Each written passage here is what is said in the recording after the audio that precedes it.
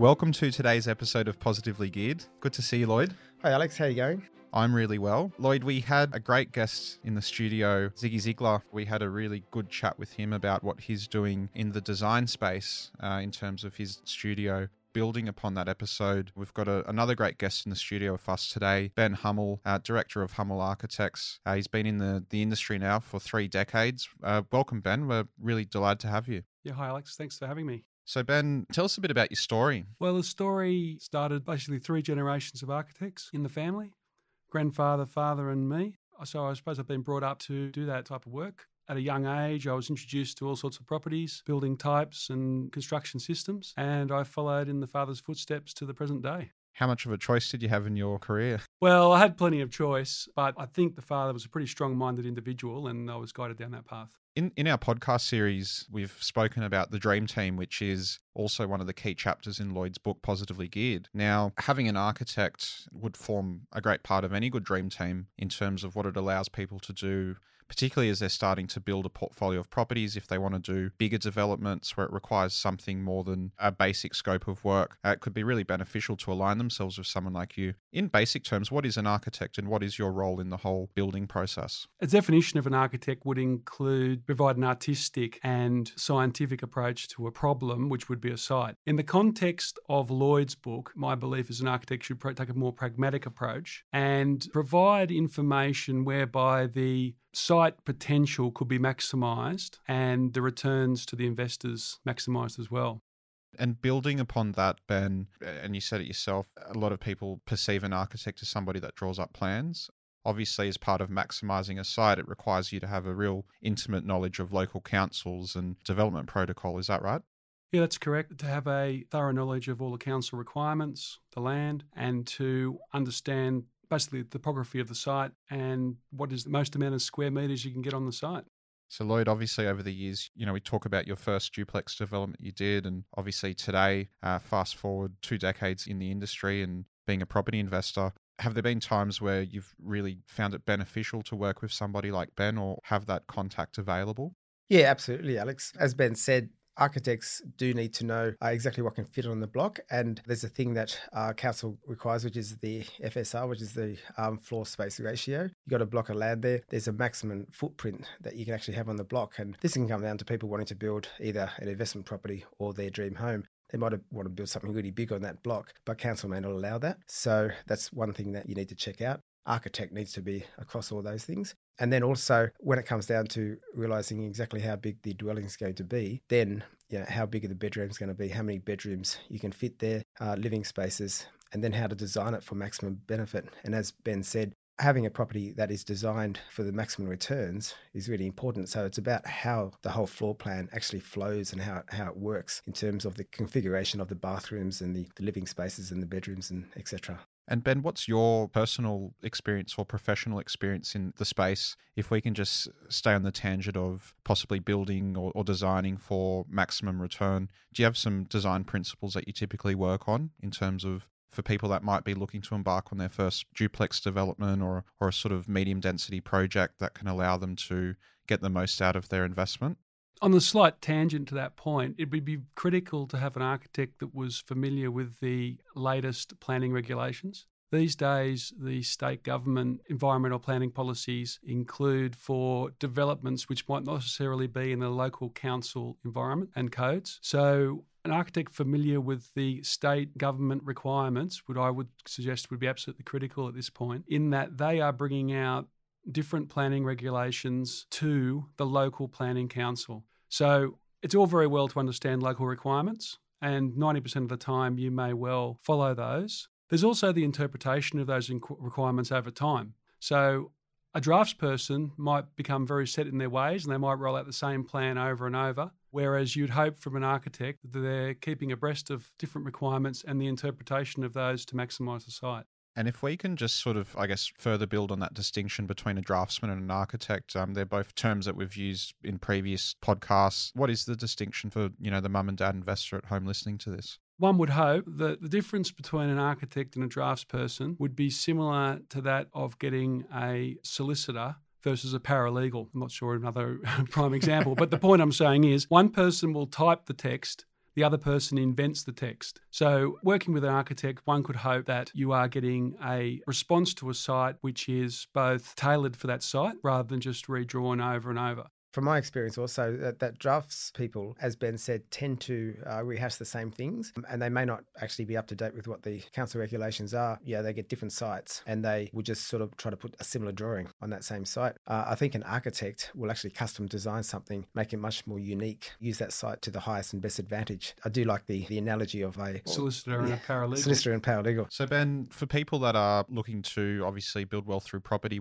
Lloyd talks about in the book Positively Geared duplex developments as a great tool to sort of break beyond the typical mold of just buying investment property after investment property. There's a few reasons why, Lloyd, which you possibly can shed some light on in a moment. But in your vast experience, having probably worked on, I'd imagine, a whole variety of projects from freestanding home through to medium density apartment constructions, what's the most important things that people should be looking for before they embark on a big project like that? I agree with Lloyd that the duplex is an excellent tool to move forward in terms of your financial stability. Whether they're side by side or under and over would need to be considered in terms of first floor, second floor. But generally speaking, the ability to, obviously buy the site and have two titles on the one, or strata titles or company titles or whatever the case may be on the one site is an excellent proposition. The things you'd be considering is, how does sunlight enter into those two dwellings, the yard space that they might have, access to those amenities of the site. So it's very important to consider the site in terms of its topography as well. I remember when I did my first duplex that I just had the plans, I had the site, and I just went to a builder, and the builder had a draftsperson. They just sort of did the design there. When I submitted that into council, the council actually came back making a few requests, and one of them was they wanted the sun to come in a different way to the living room. So they actually asked for some plan changes along with the topography, I guess with the way the property itself would be positioned on the block and everything. So I think if a little bit more planning was done with, I guess maybe an architect or something a little bit more experienced up front, I wouldn't have had those sort of delays with that initial investment.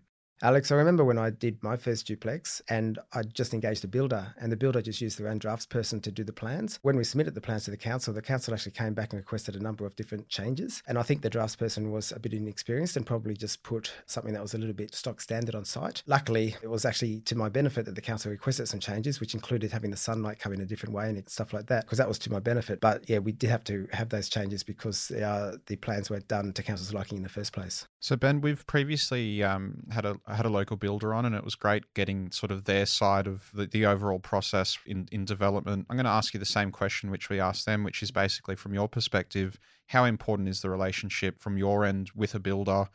Is it essential if you're doing projects for a client that you're working with the same builder? Is it inconsequential? What are your thoughts on that? My thoughts are, and it might surprise you, in line with Lloyd's book, I would suggest that the architect and the builder are separated, and that once the architect has provided the advice, like a head consultant or expert advice on things like sunlight and maximising the site and windows, directions, views, then the documents are finalised. And then those finalised documents are given to a builder to provide a price, and then the documents are not changed.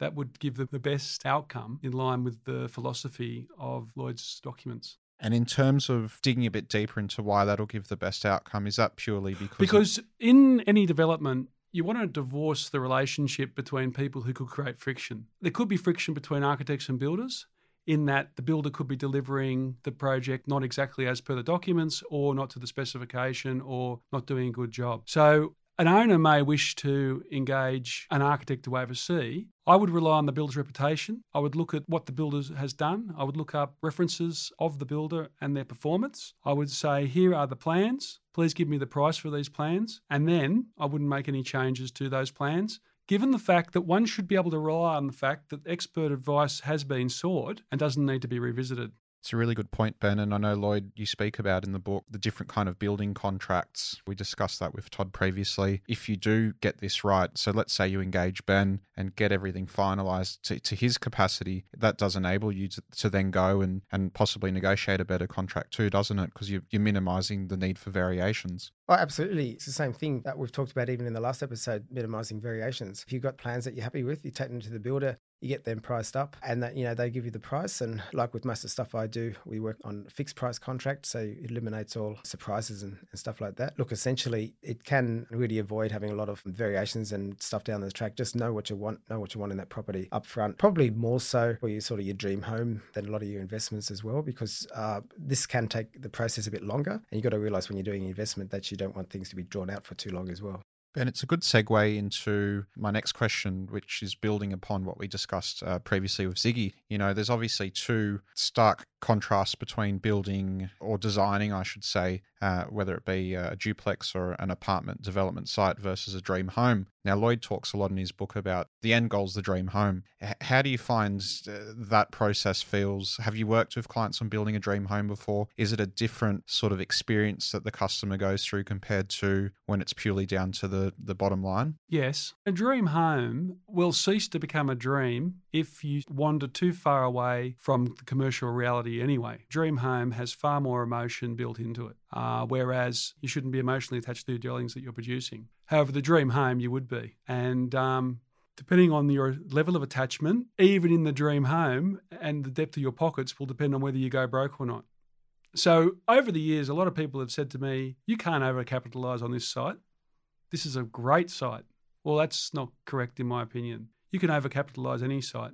Yeah, you can. You can capitalise in absolutely any site if you try hard enough. Yeah, absolutely. So Ben, we touched on briefly before draftsman versus an architect. To a legal capacity, what does that actually look like? In terms of the difference between architectural training and draftsman's training, there's quite a large difference in that one is architects are a university-based degree system, and to my understanding, draftsperson attends a TAFE course. I think the TAFE courses are either 1 or 2 or a number of years long, and an architecture course I think currently runs at 5 years. Subsequent to finishing the university course, if one wants to be registered, then you've got to go through further training in relation to that, which normally takes over a year. You're looking at 6 to 7 years for an architect to be registered, and that then gives the architect the capacity to be able to get professional indemnity insurance. Draftsmen can't get PI insurance in the same way that an architect can. That is the biggest difference between the two legally, and would be the biggest benefit to a client doing a project in terms of their capacity to be able to have an avenue of recourse against the design itself. And in what instances, just staying on the legal tangent, for some people that might be listening and in the back of their minds have been a concern or just a thought that's been hovering, what are some of the things that I suppose in your field you need to make sure that you're doing or not doing to avoid any instances of recourse? Well, it comes down to the systems you have operating in your office, and you can go from very few systems up to, Australian standard versions, ISO 9001 systems of quality control. However, somewhere in the middle is probably the place to be for cost and mitigation of risk. Lloyd, over your past 2 decades building your portfolio and helping, so many others do the same thing, have you actually been faced with instances during builds where you've needed to sort of decide who's more appropriate to engage in the design process? Occasionally, but generally it's a matter of really checking the area, and the builder, because sometimes builders themselves actually have a good architect on board. Others just have, maybe just a drafty. They call them drafty, but draft person. And you really need to look at what they have designed. It's a matter of really looking at their designs and whether they can actually do custom design stuff, or whether you do need to make sure you engage an independent architect. And it depends on the standard that you're trying to create. And what I mean by that is not that sometimes we choose to do a good one and other times we don't. But depending on the area that we're building in, if we're building a premium quality because we're surrounded by premium homes, then we're going to really want to do a really nice custom designed home that might be a double-story duplex and all sorts of things with all the bells and whistles, as opposed to some areas and you can get away with something that's a little bit more on the basic side. I heard of many instances over the years where an architect or a designer's delivered plans to a builder and, they've sort of got them and said, oh, wow, this should be fun, putting it all together. Obviously, beyond just designing something which looks great, obviously you guys need to make sure that it's functional, it's feasible from a structural perspective too. Is that correct? Yeah, well, that's what in a nutshell is called the word experience. So one would need to go to an experienced architect who is familiar with how to put the plans together such that they can be readily constructed. And in terms of your involvement with council, how important is it for you to stay abreast of changes to local development protocol and all that sort of stuff? Yeah, well, it's very important to remain up to speed with the latest council requirements. And these days, in terms of the internet and looking at council's development data on the internet, all the councils have quite easily followable set documents. You can get online, look up the various standards, look into how the property is proceeding, look at all the DCP requirements. It's much more transparent now than it ever was in the past. And by transparent, drawing on your past experience, what did that look like in terms of then to now? Well, in the past, you had a set of documents from council you might buy over the counter, stick on your shelf, and it just stays there getting its dust on it. And if you don't keep going across in person to council to pick up various documents, you may well not have the latest documents. Now, in one way, that might have been quite advantageous because the planner on the other end didn't know what the latest and greatest was either, so you might get a stamp that actually was quite beneficial. But now the transparency that the internet's created is that there is no place to hide in terms of the current documents. They're all on the website in one way, shape and form, and the approval process can be monitored by the owner through the portals that exist for the various DAs, and you can see what documents have been submitted, see what negative responses might have been uploaded, and you can see whether or not your architect has actually responded to those queries. Yeah, I think that's great. That portal is actually really good because it actually keeps people more accountable, I think. Particularly builders and architects and anyone submitting plans need to be more accountable because people can log on. And for all our clients, we obtain that link to the portal for them, give them access so they can actually track their development application through council. If there's been any requests for changes, they can see that and they can see how that's been actioned and everything. So I think that's really good. So that transparency is really good and that really helps keep people on track. Staying on the tangent of the DA process, Ben, how often is it for somebody that, let's say they're fresh to building or to renovating or to anything within this space, how often should somebody expect that they might have to go back to council or that you might need to go back to make variations to plans that you've prepared? An interesting question, Alex, in that, say I've been doing this for 30 years. And say in the first 10 years, it was 30% other information and 70% plans. So when I first started doing plans, you drew the plan, you wrote notes on the plan and you put it into council. Now, the whole process is inverted. The plan is about 15 to 30% of the work, and the consultant's reports, which go with these plans, is about 70 to 80% of the work in terms of its coordination. Because council now want a lot of reports to go with the various building plans, including everything from energy efficiency through to shadow diagrams. So there's a lot of bureaucracy, in other words. Now there is. And there's a lot to stay abreast of. You could possibly find, if you're doing a simple duplex with a builder who has a draftsman, which there's nothing wrong with, you may well be spending 90% of your fees on reports and submissions and council submission fees and 10% on the plan. And just looking at that design process using sort of the percentages you've given us, let's say you were building a block of 10 apartments, right? And obviously, there's the building code permits that there needs to be certain procedures around, fireproofing and all of that. Is that part of what you guys do? Or yeah. Alex, as soon as you get to an apartment block, you have to have an architect sign off on the apartments as part of the state environmental planning policy. So either the architect will put on a blindfold and sign off for you, or you've actually engaged them to review the document against state environmental planning requirements. And that's a really good point, isn't it, Lloyd? Because, it just goes to show, a lot of people wouldn't have been aware of that information. And I think it's great, Lloyd, particularly, bringing it back to the Dream Team. It's about emphasising the importance of having the right people in their respective roles that know their field really well and actually allows them to give you that advice.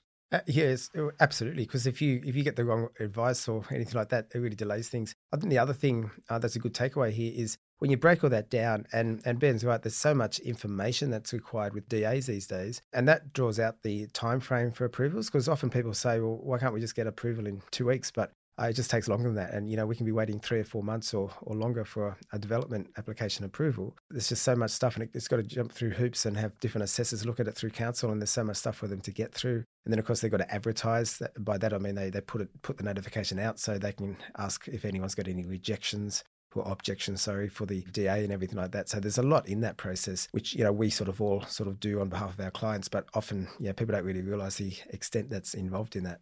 And Ben, I mean, will you obviously set that expectation with the client depending on what they're trying to achieve and to give them a timeline from? There's ways you can do that, but given the nature of the way these planning documents and planners work at council, it's probably best to break down into a simple table. Fully complying, no problem. Medium ability to comply, push the envelope, or might be a bit hard to get approved, but you're getting an extra 10% on the property. And then I would let the client make up their mind as to those risks.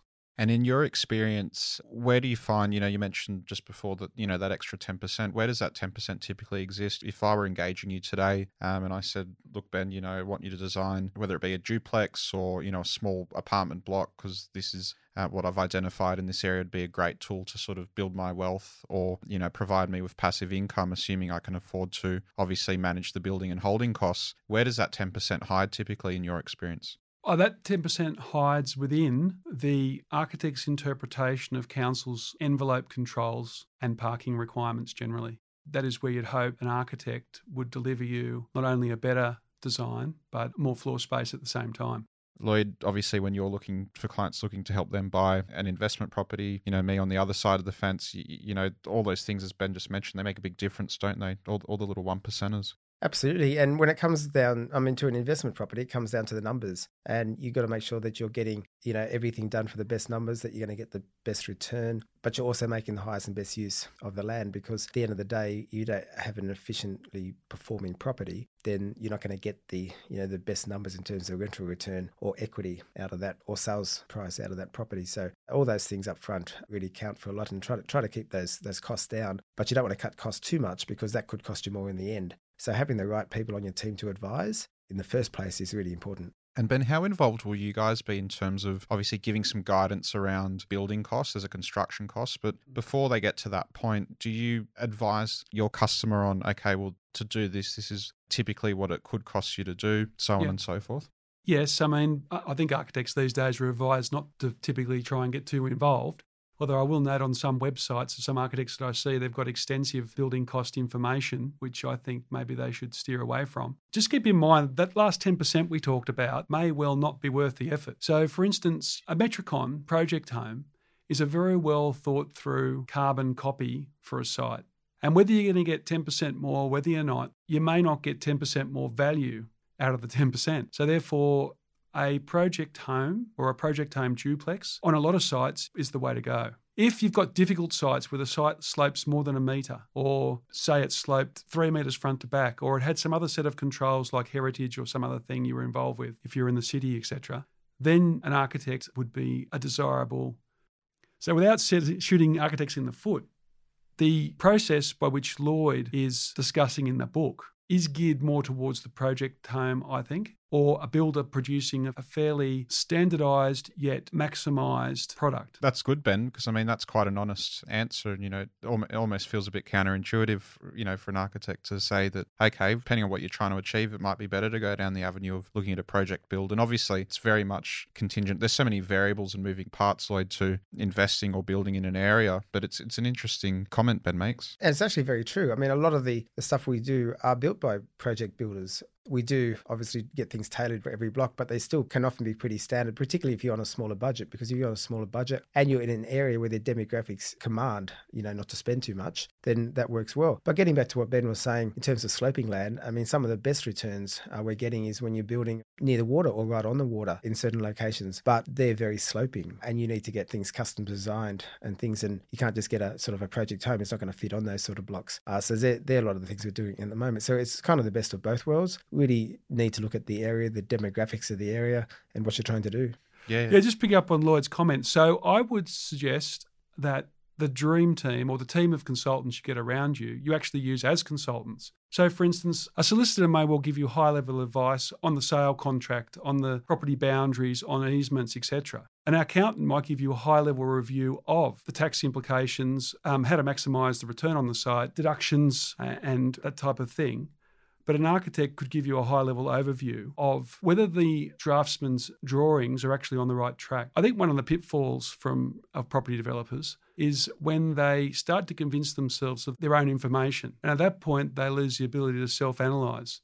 So the dream team should be used to ensure that you're actually on the right track rather than starting to fool yourself in your own mind. So the point was that the dream team doesn't need to be used at all times through all processes, but can be used to add value at specific times. And an astute investor would learn over time how to use those individuals at the appropriate moment. It's a really good point you make, Ben. And I think, Lloyd, particularly when you're trying to build wealth through property, it's so important from investment perspective to work on the numbers. And Ben said, if you get sort of caught in your head and you start to think that, you've worked it all out, that stops you from making the right decisions. That's very much the philosophy you take, Lloyd, when you're working with your customers, isn't it? Yeah, absolutely, for sure. And I agree with Ben that, using your dream team as consultants to advise when you need them, and it doesn't have to be necessarily all of them every time, but certainly taking advantage of them and bouncing ideas off them when you need to, even in between projects, or, you might be doing something, you're thinking about something else, just asking the questions and getting a few ideas there.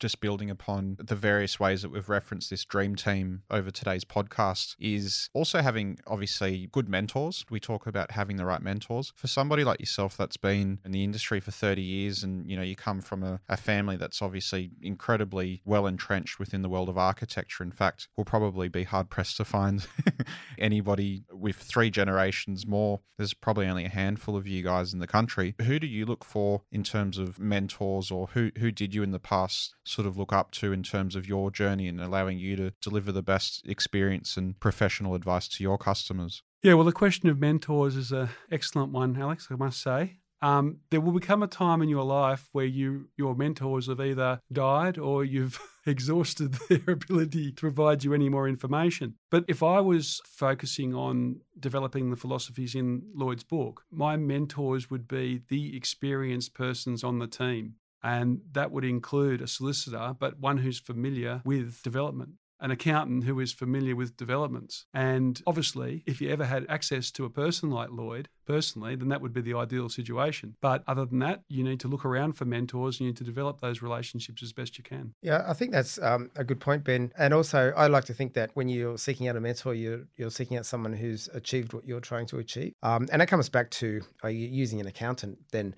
Not just someone who's, I guess knows a bit about development, but someone who's actually got property themselves. They've got some skin in the game. Same as the solicitor, they've got to be really around it, know all about property. And I think that's important with any of them. And as we've covered before, Alex, even if you're using a buyer's agent, someone who's got a portfolio themselves, it's like you're not going to go and get your car fixed by a mechanic who's never fixed a car before. So all these things, get mentored by consultants and alike who have actually got experience there. And education is a lifetime thing. So seek the right people out and keep learning. And Alex, to seek the right people out, you've got to be prepared to ask questions which might be uncomfortable. And those questions may well be, so what properties have you developed, Mr. Accountant? What properties you've developed, Mr. Solicitor? Where are they? I'm going to drive past and have a look. And that might be somewhat embarrassing, but I would say that is exactly the thing to do. I totally agree. People ask me about my portfolio, and I'm very open about that. I'm also open about the mistakes I've made as well, and very happy for people to drive past my property in Blackwater if they want. So, things like that I've mentioned in the book. Yeah, it's absolutely right. I think you need to have skin in the game, and you need to be really open about it. Some great pearls of wisdom, guys. Just to close off, Ben, in terms of your personal journey, has there been someone that you attribute a lot of your success to? Is obviously mum and dad would have been a big source of inspiration. I attribute my success that I've had to self-discipline, which comes from, I think a lot of people receive that from their parents. But the greatest lesson I would say for people is to continually reassess and cross-examine what they're actually thinking. Because what I find is that people, they start to tell themselves things and they start to believe what they're telling themselves. And what they're telling themselves is quite wrong, but they believe in it. So the ability to self-analyse and re-question what you're doing as you go is critical to success, and then adjusting to those thoughts. Rewrite the narrative. No, look, Ben, that's been really, really great and really insightful, and we really appreciate you coming in today. Okay, thanks for having me. Thanks so much for your time, Ben.